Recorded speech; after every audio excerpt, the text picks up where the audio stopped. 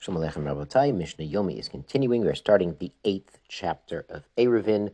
So 8th chapter of Eruvin starts Ketzod Mishtatfin B'Tchumin. How do we make a shituf, a joining B'Tchumin, in a Tchum? Now, this sounds a little bit odd because the last chapter we talked about shituf mavui, which is basically making an eruv over an alley which contains multiple courtyards. And then in the 5th chapter, we talked extensively about Tchum. Tchum is the amount a person can walk on Shabbat, but an Erev Tchumin was a mechanism for moving the center of that 2,000 Amma circle so he could get somewhere else on Shabbat. So here, in the 8th chapter, this Mishtatim Tchumin is talking about a multi-person Erev Tchumin. So you're moving the location for multiple people to allow multiple people to travel somewhere on Shabbat. So what does he do? Meniach et hachavit. He puts down a barrel. We've seen before you can use a barrel of wine or oil or the like. V'omer hareze lekol b'nei iri. This food is for all the people in my town. Lekol mi sheyelech. Anyone who's going leveta avol, leveta mishteh, who's going out to a house of mourning where the avelim are, or to a mishteh, a simcha. So we see that, as we learned before, that a Erev Tchumin is supposed to be made for the purposes of a mitzvah, such as to go to the Daf Yomi, and the Daf Yomi is in a base medrash that's out of the normal Tchum, so he would make an Erev Tchumin, so he can get to the Daf Yomi, or the Mishnah Yomi, or the Siyum, or whatever it is. So here, one person is putting down a larger amount of food, we're going to see how much in Mishnah Bet, to allow multiple residents of his city to go out of their default Tchum of the city and travel somewhere else for the needs of a mitzvah.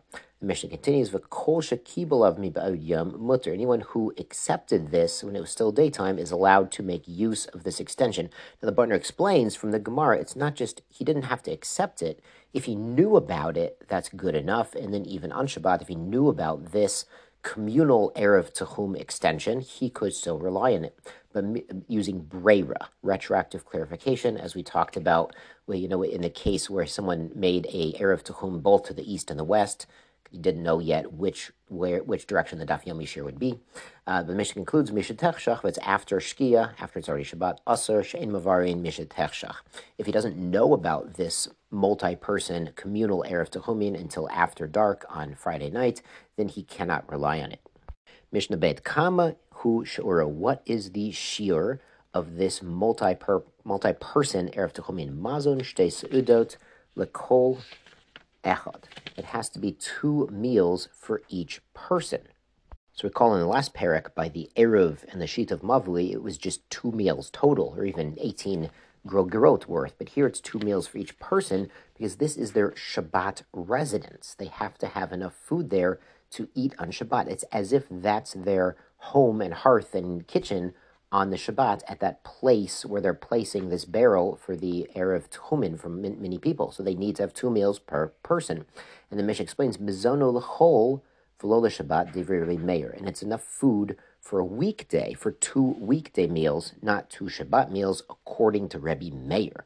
Rabbi Yehuda omer l'Shabbat v'lo l'chol. He says, no, it has to be 2 Shabbat meals, not 2 weekday meals. And the Mishnah explains, v'zei, both of them, mitkavnin, intend lahakel, to be lenient.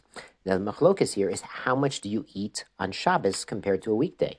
The Rebbe Meir's of the opinion that you eat more on Shabbos because the food is more appetizing, better prepared. It has that spice called Shabbos from the famous story of Rebbe and Antoninus.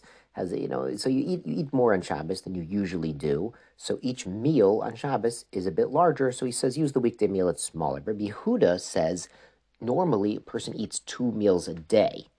But on Shabbat, they eat 3 meals in a day. So each of those 3 meals is actually a little smaller than a weekday meal. So he's also trying to be makel on a person, saying, listen, you eat a little bit less bread on Shabbos than you would during the normal week when you eat only 2 meals a day.